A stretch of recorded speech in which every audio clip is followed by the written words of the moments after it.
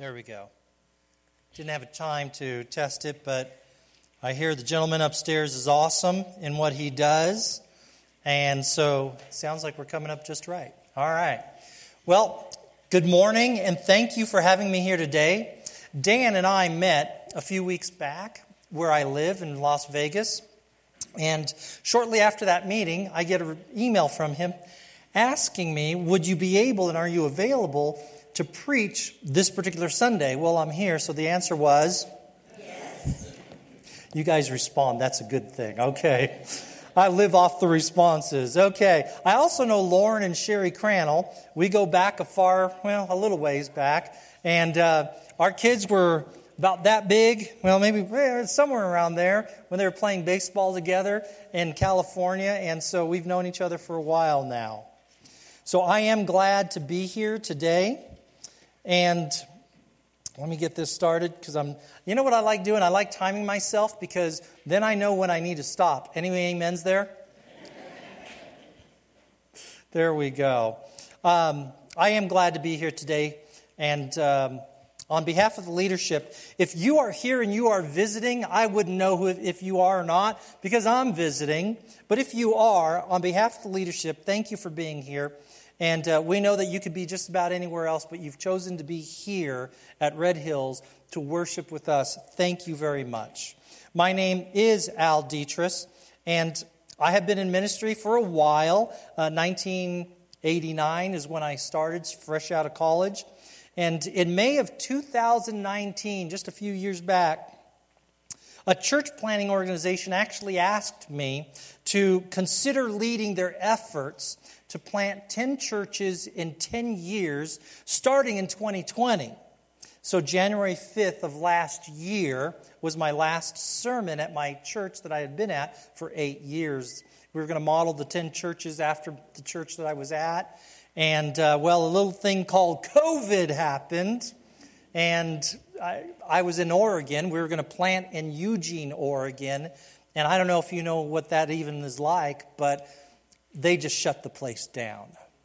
And so no church opening, no nothing. We had money to start one church and open one church and start going from there, but it just didn't happen. So in the course of time, my wife and I decided, we had the house up for sale. We're no longer attached to the church we were at. Where are we going to go? And, we decided, let's get close to the kids. So that's what we did. The house sold, and we moved to Las Vegas, which was centrally located to our children.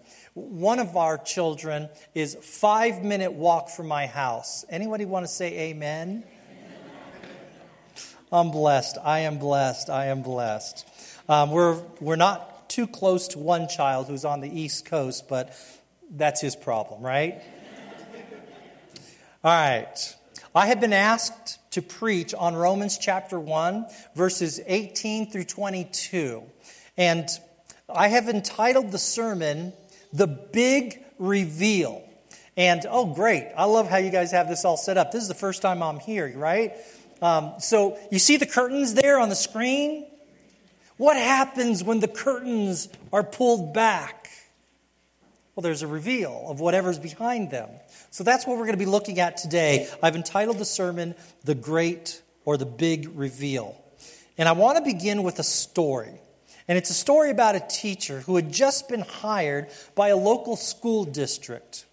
He had moved to town, taking on the 5th grade class. 2 weeks earlier, he'd moved into town, and one big question that he had for himself was, how am I going to reveal myself to these 5th graders so that they could know what I needed from them, so they could know who I am, so they could know how this class is going to happen. Now, here's what I do know. Anthony was telling me that this is family weekend, and I do see a few children in here. So I'm going to ask the children, everybody else be quiet. Oh, I'm putting them on the spot, I know that. But here's the question for the children. I want you to let me know what grade you're in. So on the count of 2, you're just going to shout out what grade you're in. So if I was in 5th grade, my wife says I sometimes am, but if I were, I'd shout out 5th grade. So here we go. 1, 2. First grade. I heard that loud and clear. Loud and proud back there. I like that. Okay, one more time. On the count of 2, shout out what grade you're in. 1, 2. 4th grade. That's awesome. I'm going to ask you a question here, you guys, your first graders and 4th graders and whoever else you are. Have you ever had a new teacher? Chances are probably yes. At the very beginning of the school year, there's a new teacher every time you go to the next class. Unless you're in a one-room classroom. I've actually done that 2 years in a row. But you usually have a new teacher. Well, back to the story. On the first day, the teacher decided to ask a few questions to get to know the class and to get the class moving in the direction that he wanted the class to go. He had already reviewed some notes from the previous teacher from the previous year, so he knew where they should be and what the last modules were that they learned. So he looked on his scroll and he saw the name Donald. And he goes, "Is Donald here?" And Donald said, "Yes, I'm here." And he says, "Great. Donald, what is your favorite subject?" Donald just got a smile on his face. "Science is my favorite subject." And the teacher said, "Great. Then Donald, based on what I learned from what you guys were learning last year, tell me, would you, Donald, what the formula for water is?" And Donald got a smile on his face. He knew the answer. "Well, teacher, it's HIJKLMNO. Teacher a little perplexed and like, "Yeah, just like that, sir. Just like, what?" And the teacher goes, "What are you talking about, Donald?" And Donald answered, "Well, last year our teacher told us that the formula for water was H2O. HIJKLMNO. Trying not to laugh too much, the teacher thanked Donald, asked him to sit down, and looked at another student and asked her name. "Maria," said the 5th grader. And the teacher then asked Maria what was her favorite subject. "Geography," said Maria. "Well, Maria," said the teacher, "can you do me a favor? Go to the map right over there and find North America."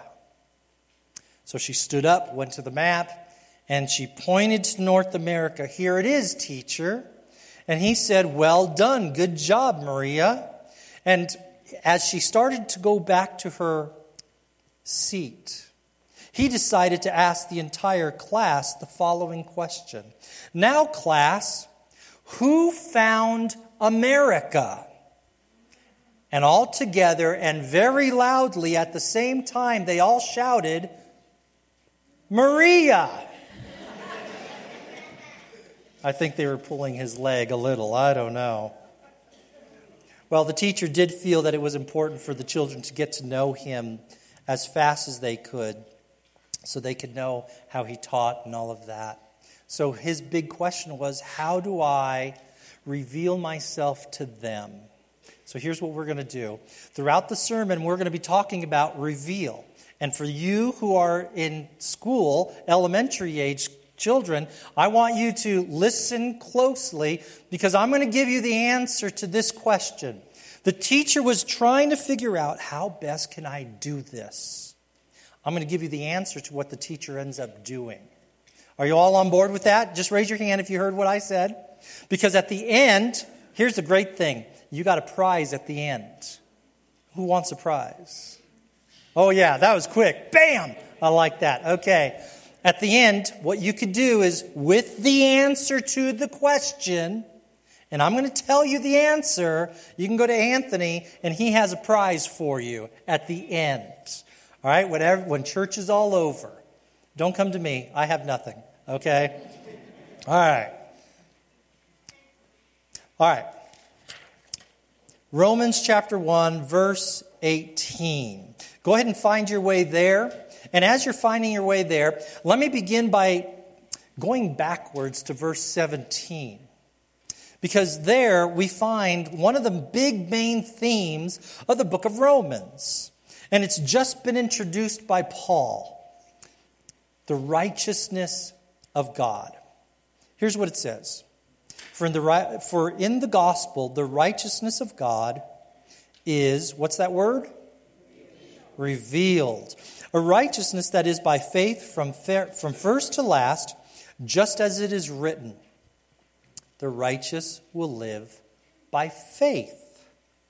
All right, the reason I bring up verse number 17 is simply this. The word revealed. The word revealed. Paul has just begun speaking about how God is revealing himself. These things that God is revealing to us. And in verse 16, anybody know what he reveals? The power? The dynamis power, the explosive power of God is revealed. In verse 17, the righteousness is revealed. The word he's using here for revealed is a simple word that I can't say unless Bible Gateway told me how to say it. Apocalypto. That's it. It's a verb, so it's active. So the word means reveal, but it's active. So it's the state of revealing here in this passage. As in, hi, my name is Al, and in the course of the next few minutes, the next few hours, the next few days, weeks, whatever, I plan to reveal myself more and more to you. All for the purpose, because there's a purpose behind this, so that you can get to know me. Revealed. Or, as in the case of the teacher in the story for our children today, the first 2 weeks, he's trying to figure out, how do I reveal myself to them? By the way, that wasn't the answer, children, okay? You'll get the answer later. Why is this word important? Because it begins verse 18. The idea of revealed begins in verse 18 as well. So, Paul talks about the power of God being revealed. He talks about the righteousness of God being revealed. And then in verse 18, he moves on to something else that is being revealed by God. And that brings us to our text. Now, our text is placed inside this section of Scripture that covers verse 18 all the way to chapter 3, verse 20. And in that section of Scripture, Paul is just presenting overwhelming evidence of mankind's sinfulness with the hope that the reader, you and I, and everybody who comes after us, will read this and realize how desperately we need this righteousness that only God can provide to us, and that God is revealing to us. So Paul begins verse 18 with these words. The wrath of God is being what? Apocalypto. We could look at this and say, I, God, am revealing my wrath from heaven against all the godlessness and wickedness of people. And the word there translated people comes from the word anthropos. And it's a masculine noun. And right here, some women may think they can just kind of breathe a sigh of relief because 552 times in Scripture that word is actually translated man. The wrath of God is being poured out on man. And the wives are like, see, honey, I knew it. But sorry, ladies, context matters. And anthropos actually means mankind or humanity right here.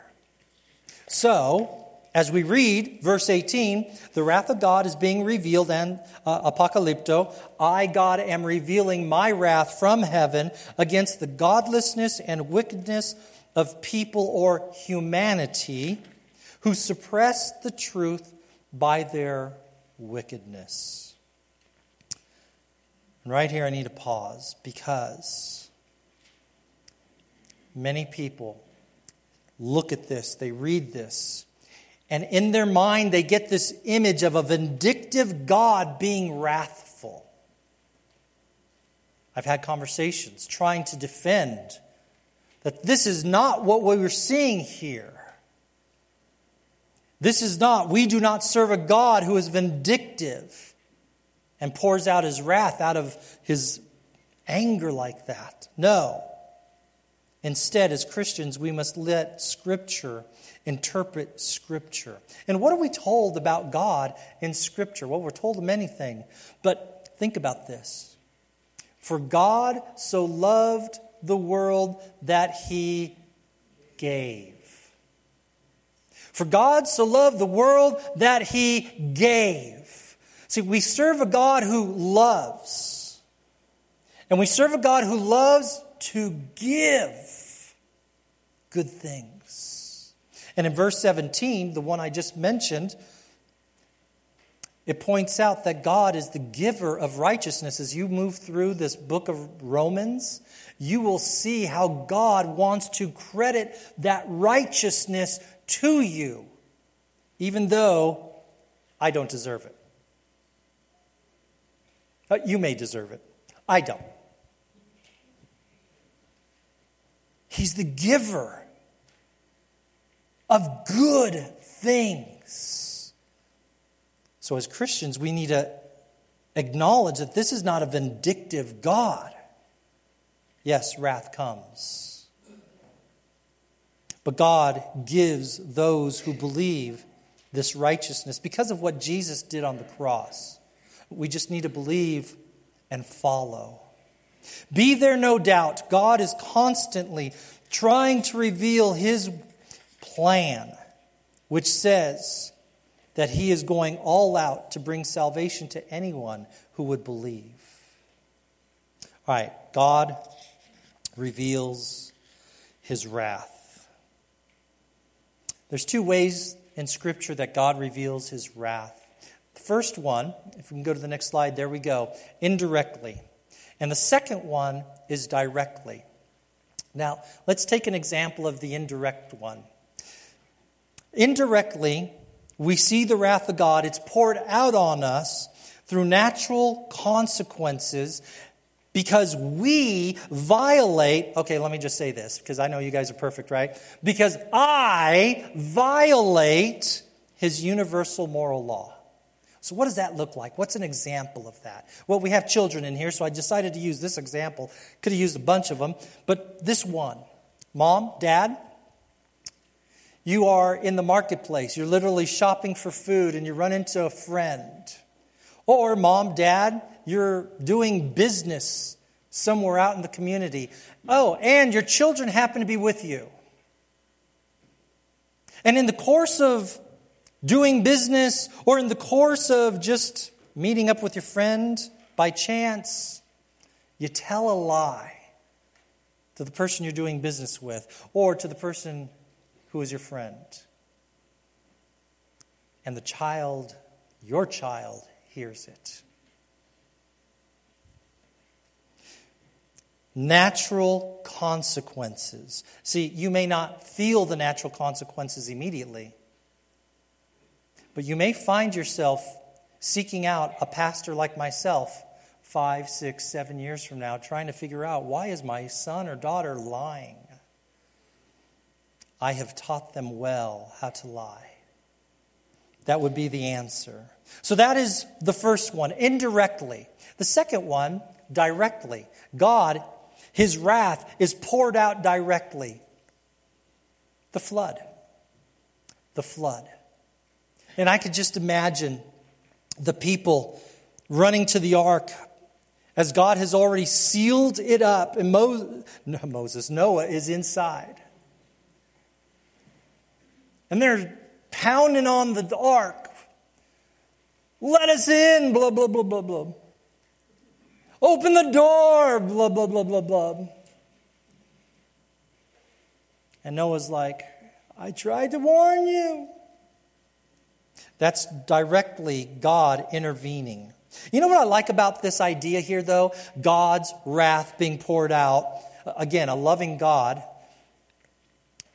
Here's what I like about this. It shows us this idea that our God is not a distant God. He is in fact here. And unfortunately, in this passage, we see that his wrath, he's here. We'd rather have his love. But at least here in the passage, we could see that God, our God, is not a distant God. One last thing about verse 18, then we need to move. It says this, who suppress the truth by their wickedness. This is a sad statement. Paul is actually declaring that there are people who actually know, they know God, and they know God's ways, but they resist, and some even oppose God's truth by continuing to live in their sin. All right, verse 19. Next slide. There we go. Since what may be known about God is plain to them, because God has made it plain to them. I don't even have to say anything. I mean, God has revealed himself plainly to people. All right. Because that's such a simple verse, I want to kind of go sideways here just a second. And I'm going to give you an answer to a question I'm going to ask. And I like doing that because I like to ask questions that people can answer back to, right? And no one gets the wrong answer that way. How do you like that? All right, so here's the answer. The life of Jesus. It's on the screen. Now you can't get it wrong. So what's the question? I'm going to give you the question, and the answer is what? The life of Jesus. There we go. So the question is, in what one big way has God revealed himself to us? The life of Jesus. The life of Jesus. That's a side note because the text doesn't really deal with the life of Jesus as much as it's Jesus is always our king. But we're talking about being God revealing himself to us. And one of the greatest ways he has revealed himself to us is through the life of Jesus. The Old Testament foretold of Jesus. The New Testament reveals Jesus. Verse number 20. For since the creation of the world, God's invisible qualities, his eternal power and divine nature, have been clearly seen. So, since the creation of you and me, the world, the moon, the stars, the sun, since all of that has been created, Paul says God's eternal power and divine nature can be clearly seen. So he mentions these two, the eternal power. And I like asking people when they say, is God really, And I ask them this question. Who else can create and sustain life from nothing? By the way, is there anybody here who could do that? No one. I'm waiting for someone to say I can because I want an island in the sun with a house on it. Someday, only God can. I'll wait for the mansion that he's making in heaven. His eternal power is clearly seen by the creation that he has made. I've been fortunate. Lauren has been kind of trekking me around the area here. Saw Zion and saw Bryce Canyon area. Who can deny God's finger at work? Secondly, he talks about God's divine nature. That which is God's character can also be identified, can also be seen in nature. See, this verse speaks to clarity. That God's eternal power and divine nature can be seen. They're there for us to witness. But too many don't see. Why? I think there's two reasons why. One is we blind ourselves. In life, through life, we blind ourselves. We find this toy that's fun, it's shiny, and we want to play with the toy instead of seek God's eternal joy. We blind ourselves. The second reason is the spirit of the age blinds us. Satan, his minions, blinds us. Let's move on to the rest of the verse. In fact, verse number 20. For since the creation of the world, God's invisible qualities, his eternal power, and divine nature have been clearly seen, being understood from what has been made, so that people are without, what's that word? Excuse. And right here is the hard truth. There is no excuse.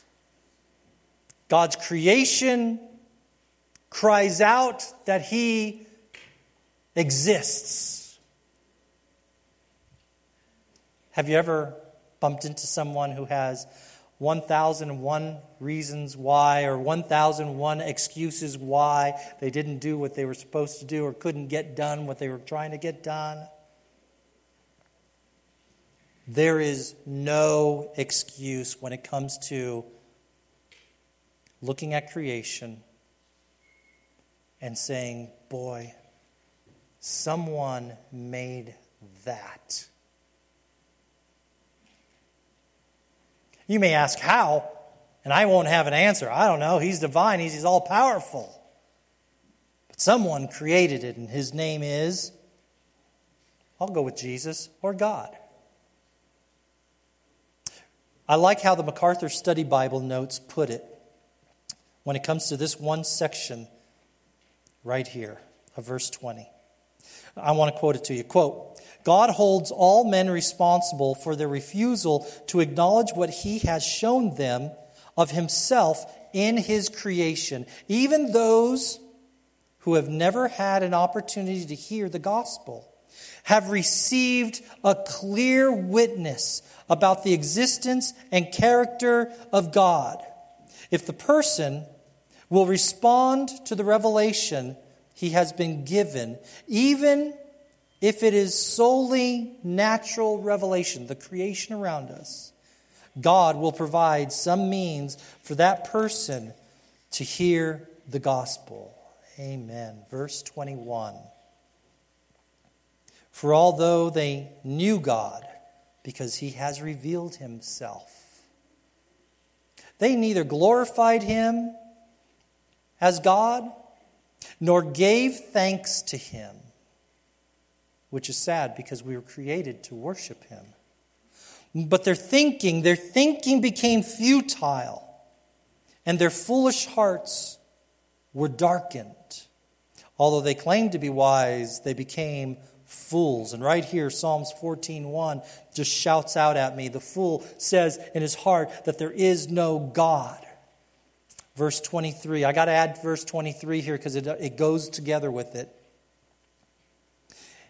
And these foolish, darkened hearts exchanged the glory of the immortal God for images made to look like a mortal human being and birds and animals and reptiles.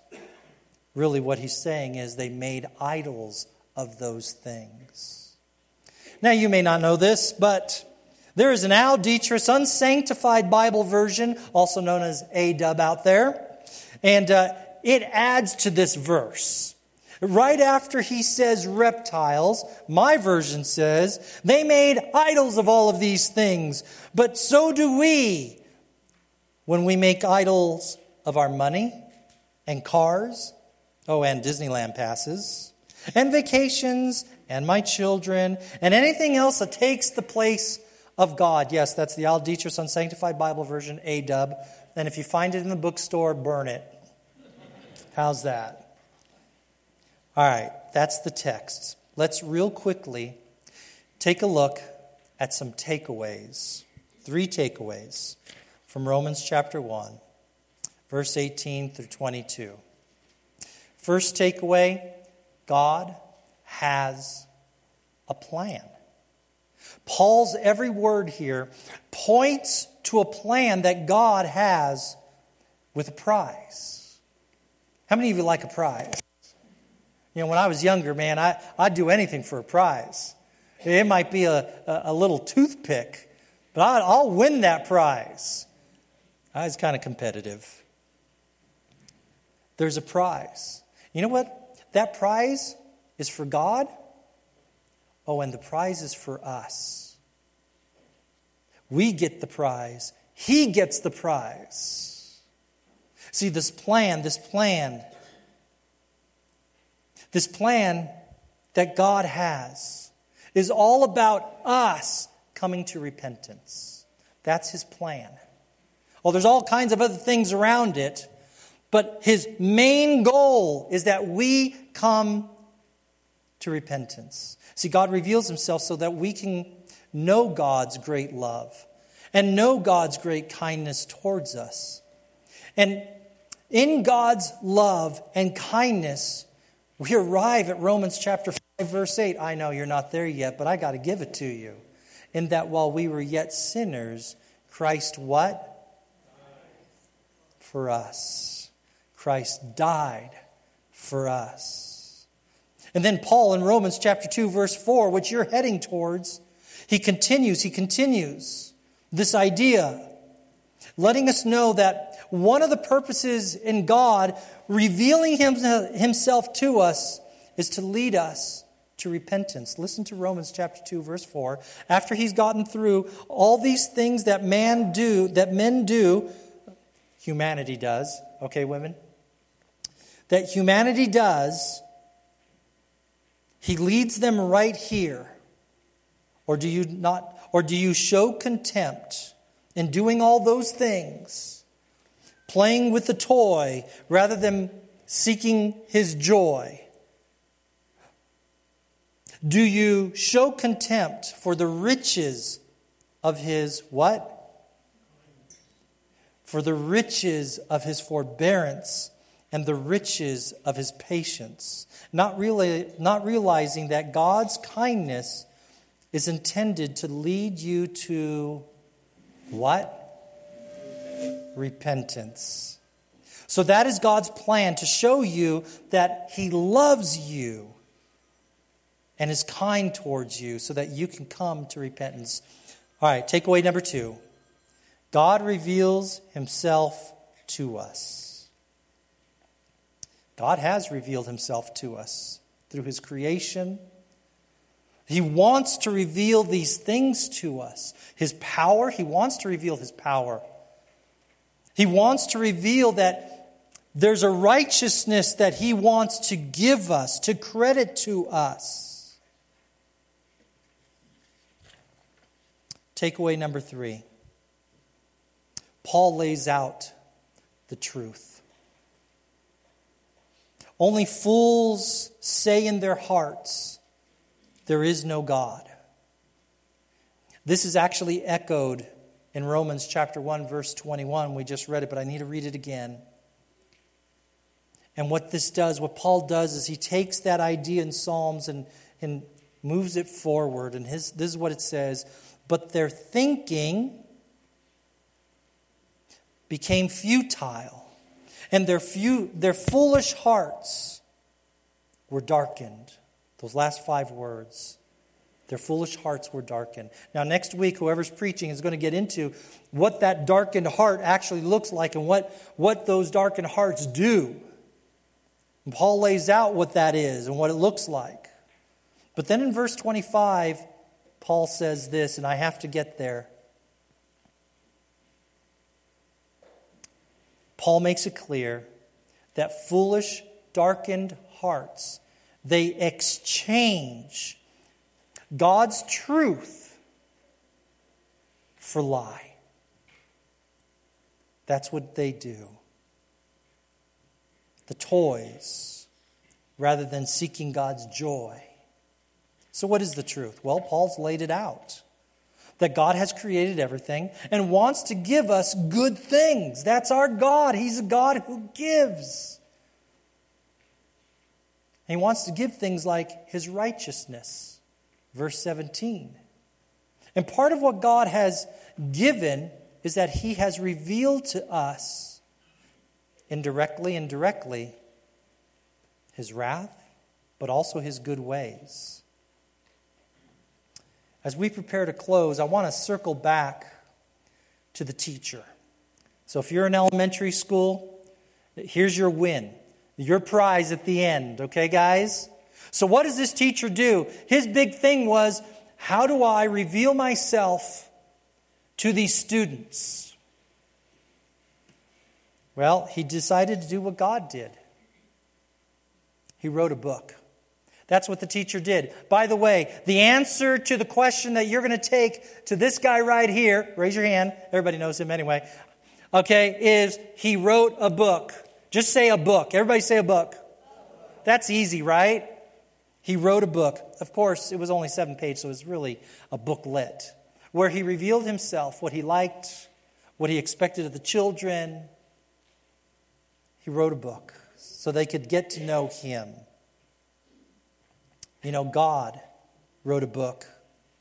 See, one of the great ways that God revealed Himself was through the life of Jesus. But there's another way that He revealed Himself, and does so every day, is through His Scripture, the book that we have called the Bible. As the worship team makes their way up here, I want to go to the last slide. There it is. God, the great reveal, the curtain pulled back. God is revealing His power, verse 16. God is revealing His righteousness, verse 17. God is revealing His wrath in as much love as He possibly can, verse 18. God is revealing His invisible qualities, and God is revealing His salvation. I want to pray. And I'm not sure what happens after that, but I'm going to pray. Let's go to the Lord in prayer. Father God, we come to You right